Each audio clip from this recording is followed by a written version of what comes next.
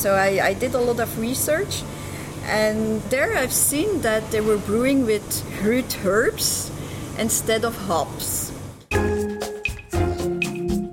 Hello and welcome to Best Sips Worldwide. I'm your drinking companion, Susan Schwartz, an American travel writer living in London. Thanks to my mother's love of martinis, the first words I spoke were shaken, not stirred, and I've been obsessed by the history of cocktails ever since. Through the years, I've been lucky enough to sip some of the best made by the best. Hear that sound? It's time to cozy up to the bar and let me introduce you to the movers and shakers of the world's most famous watering holes.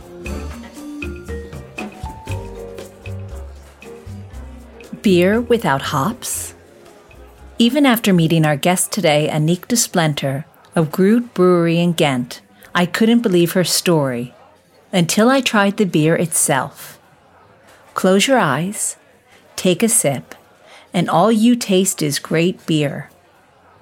She's with us today to tell us how she came up with the idea of making beer with herbs in the first place. Well, my father, I've been born in a brewery. I've been living on top of the brewery in an apartment.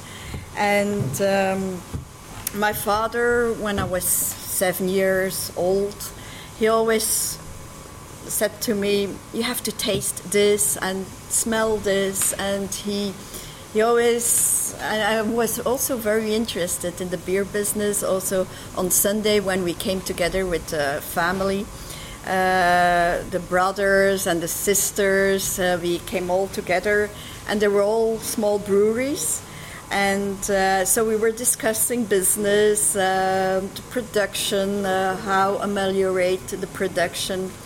And were these home breweries, or these were proper? Yeah, that was sold beer in town breweries. Yes, like Karmeliet was there, the Hommel beer, very known beers, and we were always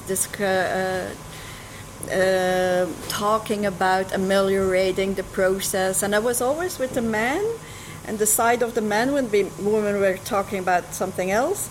And I was always interested in the talking about the brewery and the business. Do you remember liking it at such a young age? Oh, yes. When you tasted? Yeah. Yes. And also he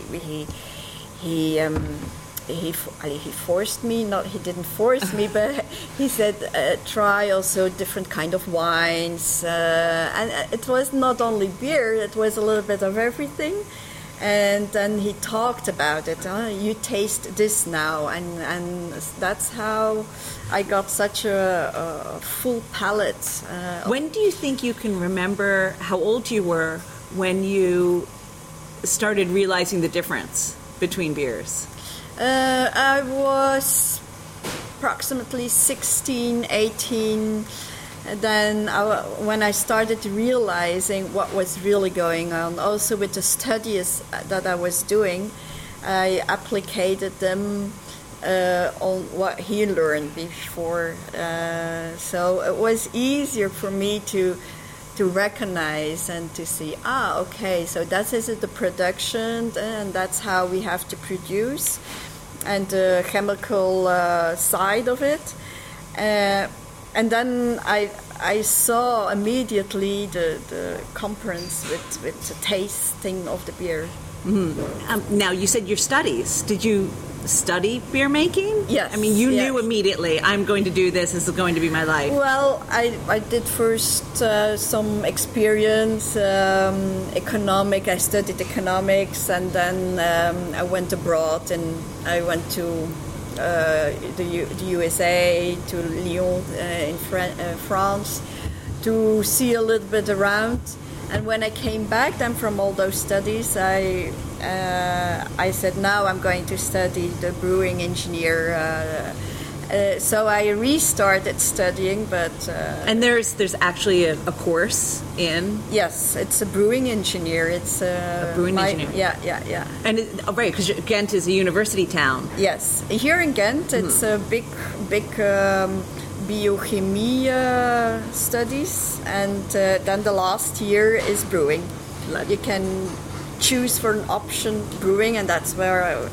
But I was determined then, and I said, well, I'm back here in Belgium now. I'm going to do this, what my father did, because this is my road. That's the thing I know. This is my interest. Now, did you work with your dad? Yeah, I've been working with him for 6 to 8 years, something like that. And then we sold the brewery.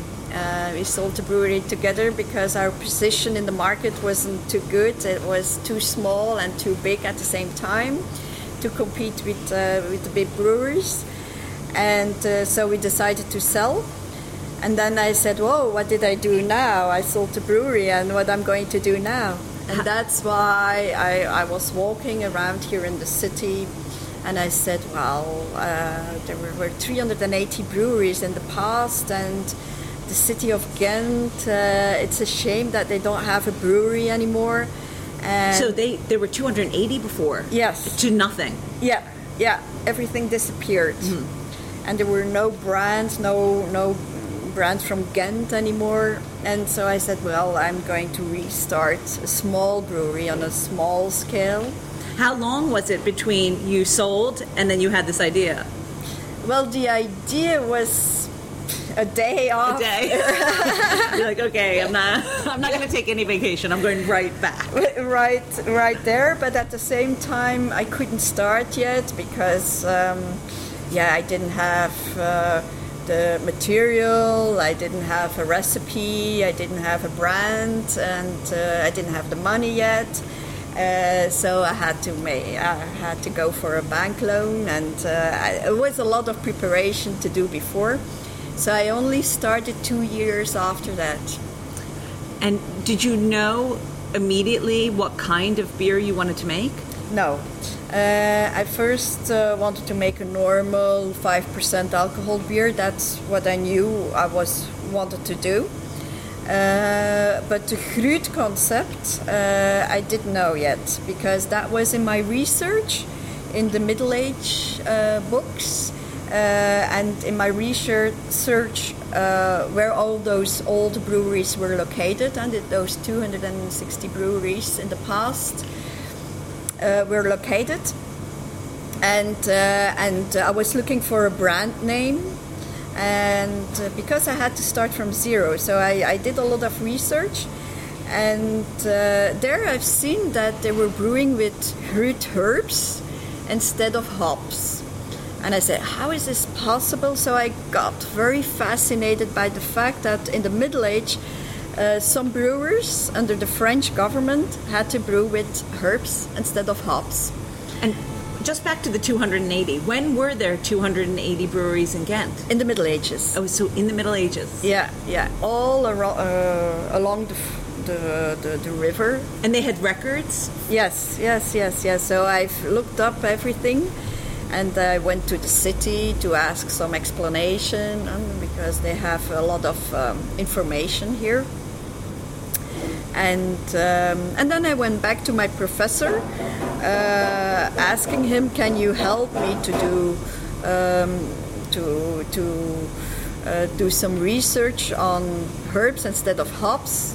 And then he was telling me, "It's not possible. You can't brew without hops. It's not possible. But I know that you're a very stubborn girl, and you can use my laboratorium, and we see how far it brings you." And in the books that you found in the research, did it tell what herbs they used? Sometimes it was free. It wasn't a real recipe, but sometimes they were talking about that herb or that herb. And so I started with those herbs to do some research, how they smelled in a beer, how they tasted in a beer, how much bitterness that they gave, because we in the beer business we need some bitterness. And that's how it started. So I took extractions from every herb, and then and so we went further till we came to a recipe that was 2 years that I worked on that. So another 2 years that I work on a recipe that was smelling good, tasting good, also with a tasting panel of friends and a professional tasting panel. Every month we came together to taste and to see what was the result and to adapt the brew. So each time I was brewing again, and it was a whole... And what does your professor say now? He's very proud now. I'm sure. He says, yes, you can make a beer without hops. Yeah, right. And he was then at the end, he was very behind it as well, because there was a day that I wanted to stop because I thought, this is not possible and never will succeed with that. And then he came back to me and he said, Annick, I've been looking behind your back what you're doing, and it's very interesting what you're doing. And I want to keep you continue doing it. And if you want, I can put all my people on it and help you a little bit with that. But then we have to go to the government and ask for some financial need. And he also helped me with that. So we went together to Brussels to present the project. And what was so interesting about brewing with herbs instead of hops. So he was completely turned, and I'm very, very excited about the whole thing. And what did your father think? Yeah, well... He must have been on the tasting panel, right? Not at the beginning. Not in the beginning. He was a little bit hesitated. Is she going to succeed? What is she doing now? And he was a little bit scared, I think. But then at the end, now he's very proud about it. Yeah. Now, even though there aren't 280 distilleries here anymore, breweries, it's quite a crowded market in, beer in Belgium. Oh, yes. So how did you find your way to get into places and get people to try it? Well, a personal way of personal introduction. Like you can see here, receiving people, brewing on the spot, talking to people, what we are doing, and to keep them in conscious how you make a beer. So as you can see, we were full in the brewing process, and if somebody comes in here and asks some explanation, we can give it to them, and it's a different way of approach. And that's what I wanted to do as well, and also not too big of an installation, and not that the risk of the investment is not too high, so that we are not too forced to sell a lot, and that we can say, what comes.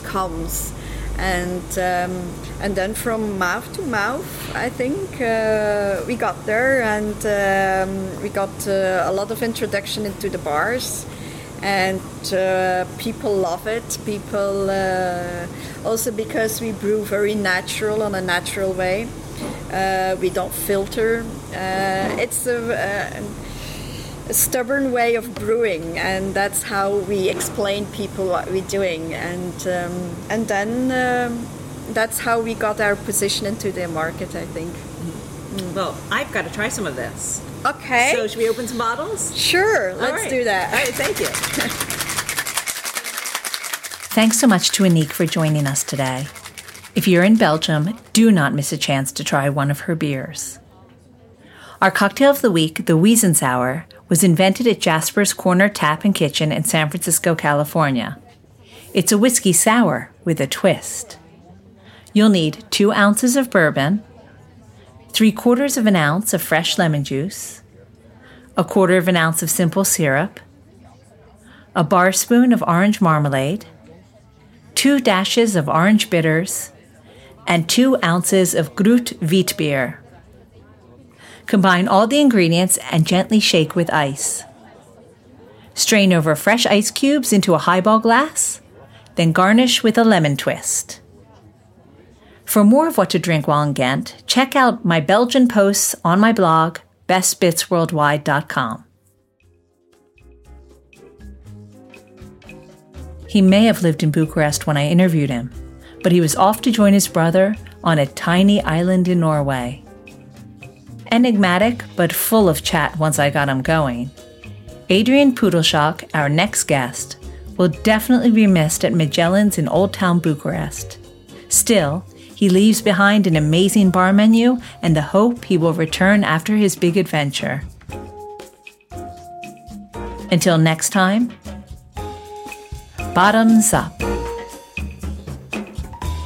For more information and links to everything you've heard about, plus a bit more, please visit bestbitsworldwide.com. Thanks for listening to Best Sips Worldwide, a spin-off of Best Bits Worldwide. Always remember the wise words of Oscar Wilde, all things in moderation, including moderation, and never drink and drive. Okay, I said that last part. Theme music is by Steven Shapiro and used with permission. You'll find me at the bar.